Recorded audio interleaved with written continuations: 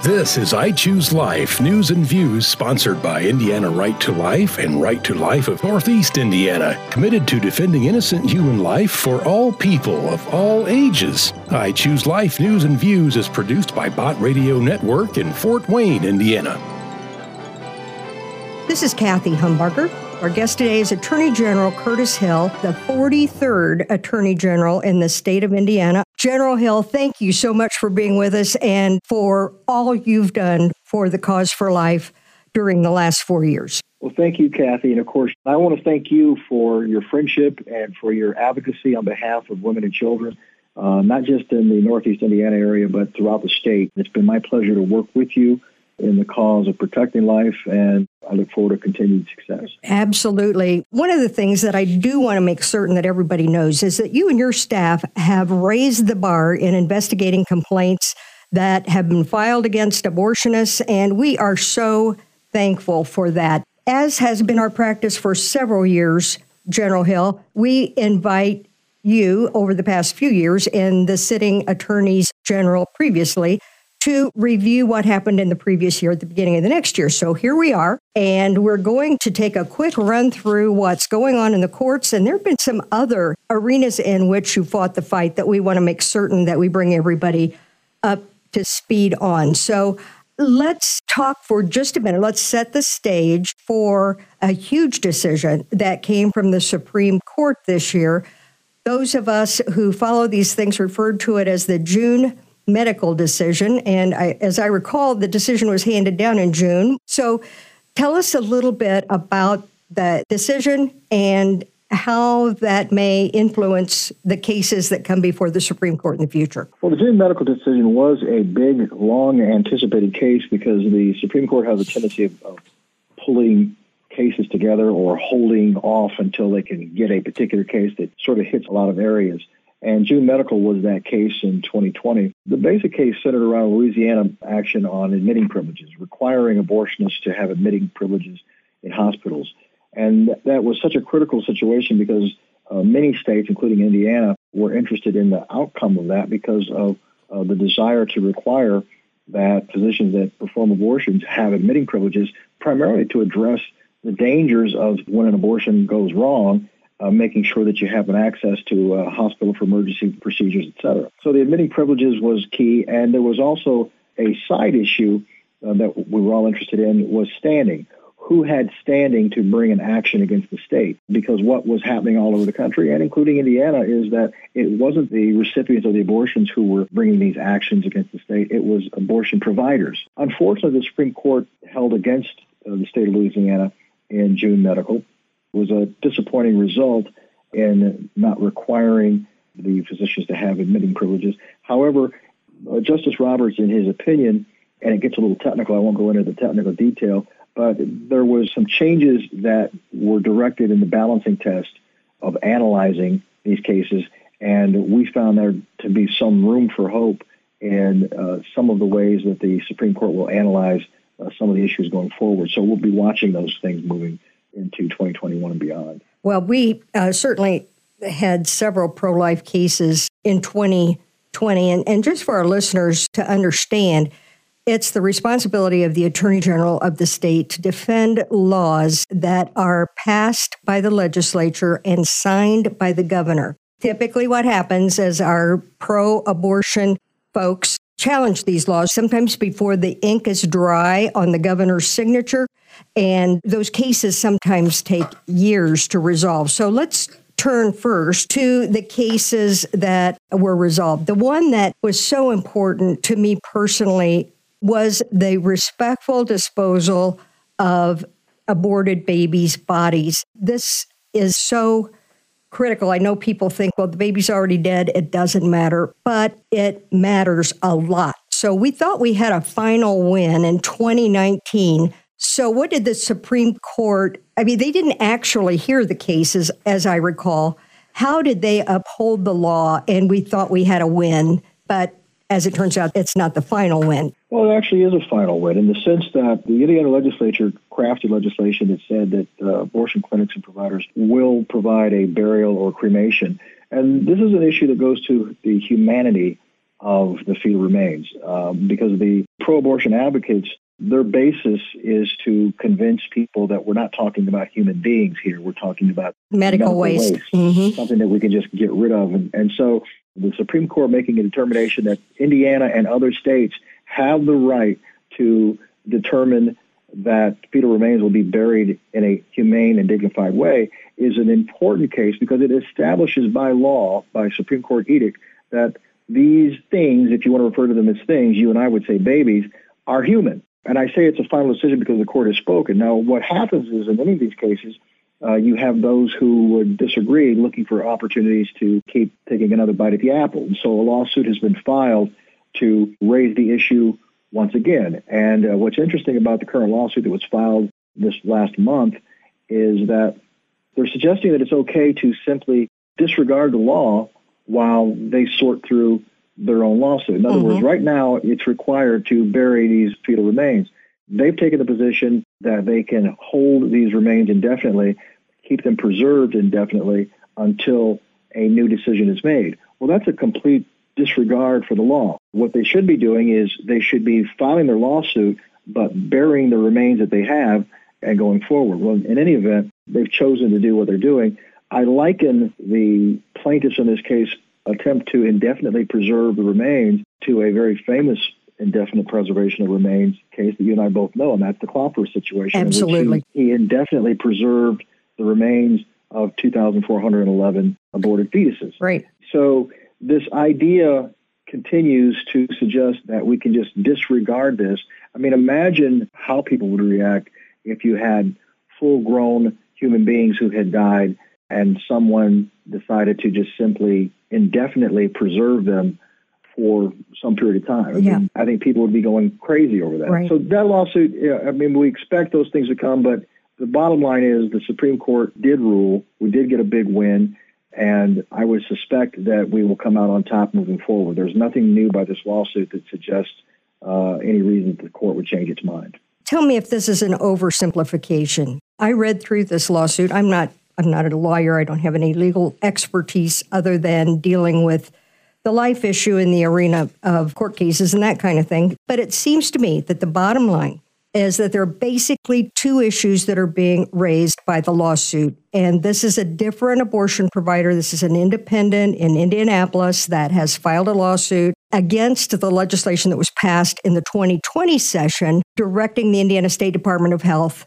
on how to enforce this. So to be clear, there was additional legislation passed, and this lawsuit challenges that legislation. But it seems to me that there are two basic things. One, if we require the bodies of aborted boys and girls to be treated humanely and as human beings, that raises the issue that they are, in fact, human beings. And as I read through the lawsuit, it seems to me that the case they're making is that some women who choose to have an abortion don't believe that a baby is human before it's born. So therefore, we are pushing our religious beliefs on them and making them feel guilty, because if they have to decide how the body of their baby, their aborted baby, is disposed of, they have to come to grips with the fact that their baby is human. And the second thing that I see is that they're contesting the fact that this legislation passed several sessions ago, that babies' bodies can no longer be defined as medical waste. Am I oversimplifying? I don't think so. I think it does come down to humanity. It does come down to what we're characterizing these fetal remains as being. And I'll give you an example. For anybody who thinks that these remains are just medical waste, they should have experienced what my staff experienced in going through the remains that were located in the Klopfer garage and vehicle, because the remains that they saw were not gobs of glue. They were very distinctly heads, arms, legs, fingers, and toes. They very clearly were the bodies of children who had yet to be born. Right. So to deny the humanity is sort of a facade. And of course, part of the whole process that the General Assembly has taken is to make sure that women are properly informed Right. of what an abortion is about, Right. what you're about to do. Now, in the state of Indiana, as well as the rest of the country, abortions are still legal. And the General Assembly recognizes that and places value in that as being the law, but still has the ability to address regulations. And part of those regulations is making sure that women and those who are seeking abortion services are fully informed of what they're doing and its impact. Right. And the impact is that it is taking the life of an unborn child. Right. You can sugarcoat that and cover it up, and if you can convince somebody that it's something else and maybe they feel better about themselves. I mean, from my perspective, Kathy, I have no interest in someone having a heavy heart or an agonizing life for the decision that they make. We have every interest in making sure that people have a full understanding of what it's about, and then according to this current state of the law, they get to make that choice. Right. And when they make that decision, which, by the way, they choose how the baby is going to, if it's going to be buried or cremated or what, before the baby is aborted. So they have the opportunity to think about the fact that this baby does have a body. So if that saves them from a lifetime of regret, all to the good. We have to live in a world of truths. And the absolute truth is that this is a product of a human relationship, that it is human, that it is alive. And pretending that it's not or saying that it's not doesn't change what it is. It just changes someone's ability to sort of not let it concern them. And what we're trying to do is enforce the statutes that are there to regulate the process, to make sure that people have the proper information before they make that decision, not to hurt them or harm them or cause them grief because of the decision they've made. Right. I have no interest in that. If someone understands it's a human being and chooses under the law to terminate their pregnancy, that's their current right under the state of the law. Right. And from that perspective, we have to honor that. But it's incumbent upon us to make sure that they have the full and complete information of what they're doing. There were two other wins in 2020. One is annual inspections. Originally, the law said that the Indiana State Department of Health must inspect abortion facilities every 2 years, but may inspect every year. So the decision was made by the legislature to change the may to shall, so that the Indiana State Department of Health shall inspect the abortion facilities every year. And we went to court over that. So that was a win. And the other one that I would like you to comment on briefly is the 18-hour ultrasound that was remanded back to the Seventh Circuit by the Supreme Court. And Planned Parenthood kind of changed their mind on what they were going to do with that. So any comments on those two cases before we move on? Sure. Well, with the annual inspections, it's a matter of going to court over one word change, whether it was may inspect every year or shall. So the General Assembly chose to require the Department of Health to step it up, inspect every year and get the information back. And I think that was a very appropriate standard. With regard to the 18-hour ultrasound, that's a very interesting situation. Planned Parenthood dropped their action, and in fact, that law now went into effect as of January 1st of 2021. The stated reason why they dropped the lawsuit was because they purchased an ultrasound. Therefore, their argument in terms of why it was undue burden for women in their area because they had to go someplace else to get an ultrasound would no longer be valid. We suspect that there may have been more to it tied to some of the other decisions, perhaps some of the issues that I referred to before, the June medical case. So I think there's probably something more to it. But the good news is that we're proceeding forward with being able to provide better information, timely information for those who are seeking an abortion.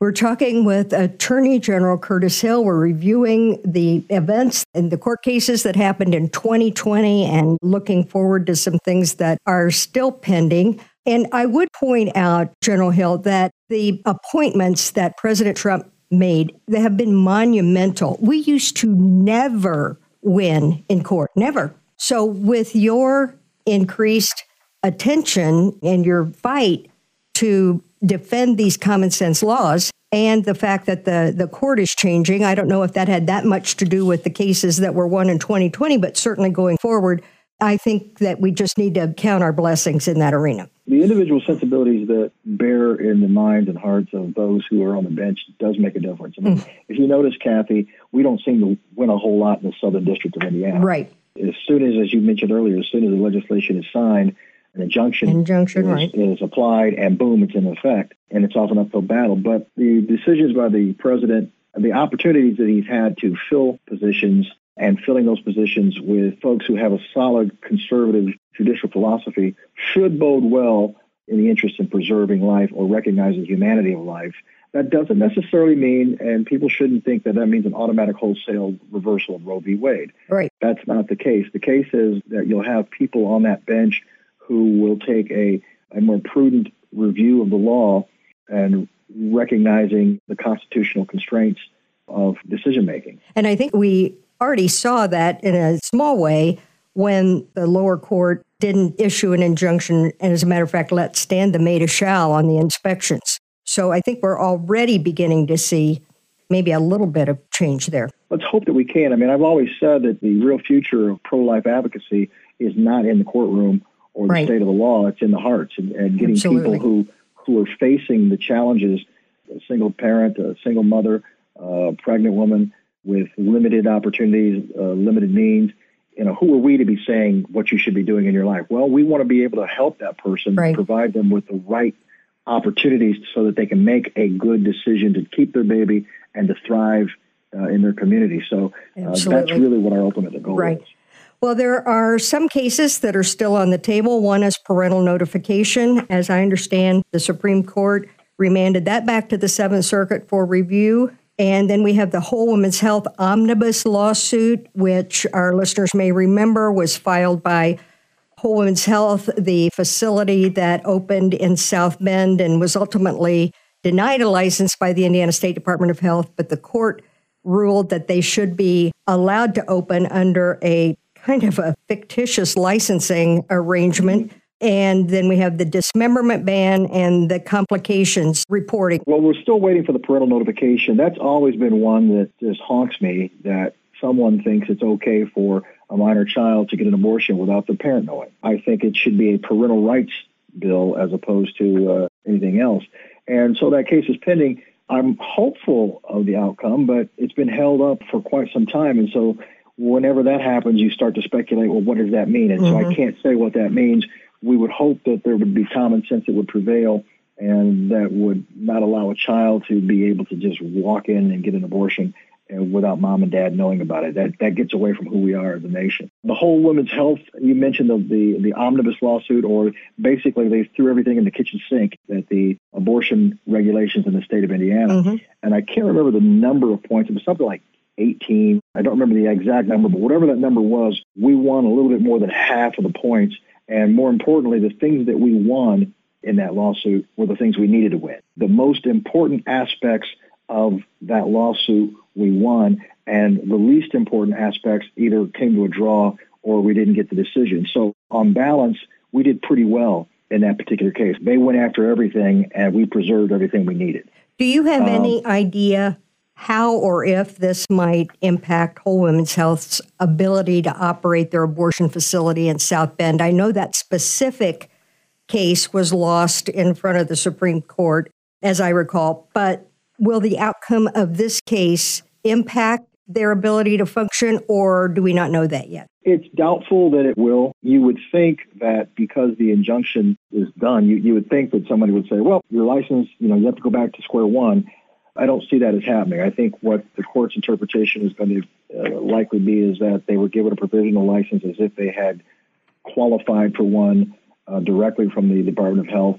And my guess is that will proceed until or unless there's some action in which their license becomes in question. I don't anticipate there being any sudden change in that situation as a result of the lawsuit. So the dismemberment ban, any comment on that? My recollection, I think it's still, again, another one of those lawsuits that you would think would be a no-brainer because there are alternatives to dismembering a fetus while it's alive, and yet some don't see it that way. Right. So that's an unfortunate reality. Again, that goes back to the determination of humanity in the fetal being, because we would not expect anyone who is thought to be human to be torn apart or ripped apart.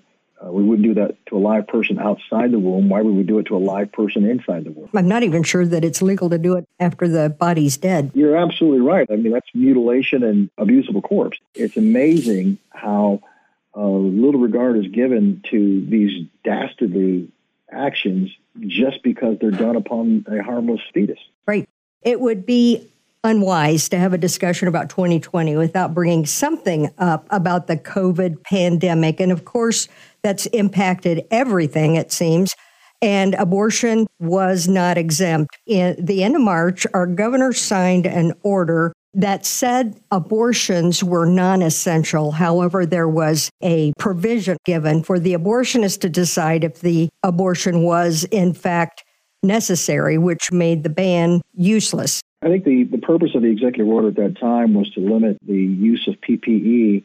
There were lots of questions about how much was needed, how much was available, who should have first run. Mm-hmm. So you see an executive order that places restrictions on non-essential services, which was quite an infringement on all of us. But in the early days of the pandemic, it was very, very accepted that we were going to have to do some things because we just had so little known. But as you pointed out, in terms of defining abortion as a non-essential, the language went on to basically allow that decision to be made by the abortion providers. And you could tell that there wasn't much of a stir-up because there was no lawsuit filed. And quite frankly, it didn't stop any abortions from occurring. Right. I just want to insert here, I have been spending the past couple of days evaluating the termination of pregnancy reports from 2002. We write for those every month, and so we get the actual documents that the baby had a life in the first place and that the abortion occurred. And we keep track of the numbers by month. And to my dismay, I found that April and May, the 2 months immediately after the executive order was signed, March 30th, we had a spike in abortions. Those 2 months were the months that had the highest number of abortions of the whole year. Now, I only have information through October, but still, that just broke my heart. Had we not had that exception in the executive order, and I know well-meaning people may have made decisions with an unintended consequence that they weren't aware of, but we saw more babies die in those 2 months than any other months that we have records for so far. Had we not had that loophole and the abortion facilities were shut down while that whole thing worked out in court because it would have been challenged, we would have saved babies. You know, Kathy, I can't say what the numbers would be, but if those numbers are correct, it would suggest that there wasn't a great deal of impact on the executive order limitation of abortion procedures as a non-essential service. I doubt that you would find a heightened number of tooth extractions or other so-called non-essential services during that period of time that were clearly prohibited by virtue of the executive order. So that's an unfortunate circumstance, but that's kind of what happens when you look at legal language and how it's applied. And when looking at that executive order, it certainly allowed for abortion providers to make the decision of what's essential and what's not. And I think that it stands to reason that most abortion providers would suggest that virtually all abortion procedures are essential. Whatever the going rate is, it's hard to imagine that the abortionist would advise against somebody having a procedure that's going to make them money. I don't want to miss the opportunity to hear from you what the outcome of the Klopfer investigation was. As we referenced earlier, abortionist Ulrich Klopfer did abortions in Indiana for a number of decades, and upon his death, immediately after his death, the bodies of some of the babies that he aborted were found stored in his garage and in his trunk. And you did a complete and thorough investigation and just released the results of your investigation. Well, our final report did not have a great deal more information than much of the preliminary information. We had a great deal of information going into the case, even prior to the time that we interred the children in the cemetery. The primary thing that we were looking at was there any information that we had available to us that would indicate anyone else who would be responsible for having violated the law and illegally removing these fetal remains from the state of Indiana to the state of Illinois. And the answer was that we did not have any evidence of anyone else acting in concert with Dr. Klopfer. Obviously, with Dr. Klopfer being deceased, there was no ability to address his issues directly with any type of civil action or criminal action, but we were concerned about whether or not we would find any information suggesting that anyone else played a part in this action, whether from a public health violation, from a criminal violation, and we did not have that. So to the best of our belief, Dr. Klopfer acted alone in his disposal or preservation of remains. And that was the chief thing that came away from the process. Most all of the other information was information that had been released in previous reports or previous releases. Mm-hmm. Okay, the final thing on my list, and it has been an absolutely incredible year.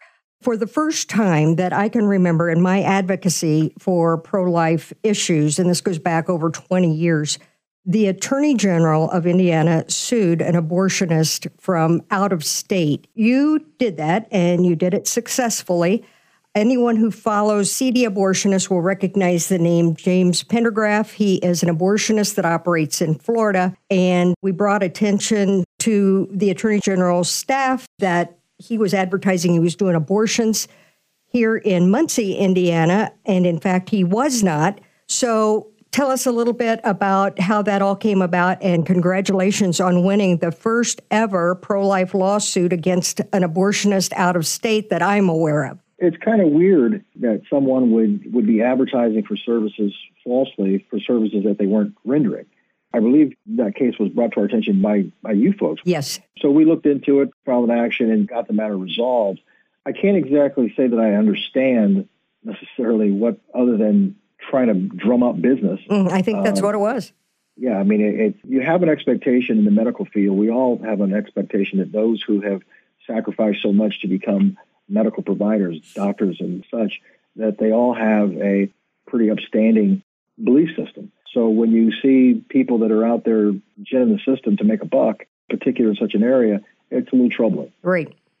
Well, you did everything you could, and we absolutely appreciate your pushing that and actually winning in that case. We're completely out of time, General Hill. I am so sorry. We could talk on for another half hour at least, I'm sure, but I want to leave our listeners with this. You are the most pro-life Attorney General this state has had, ever. Thank you so much for what you've accomplished for unborn boys and girls and their mothers. My heart is full. I know that we will continue this fight together in a maybe different arena, but thank you so much. Well, thank you, Kathy. And the issue of life is so important to all of us, the humanity and God's gift. And so I'm just pleased that we've had an opportunity to professionally address these issues, not in a way that attempts to demean and cause disrespect to those who make these choices, but in a way that tries to enlighten them and provide them with information so that they can make a better choice, so we can move to a point where everyone has the same amount of respect for humanity and life and the gift of God. And that's the ultimate win. God bless you, my friend, and I am certain we'll be talking again real soon. Thank you, Kathy. You've been listening to I Choose Life News and Views. If you have questions about this program, or if you'd like to support the fight for life, please call 260-471-1849 or go to ichooselife.org, because without the right to life, no other rights matter.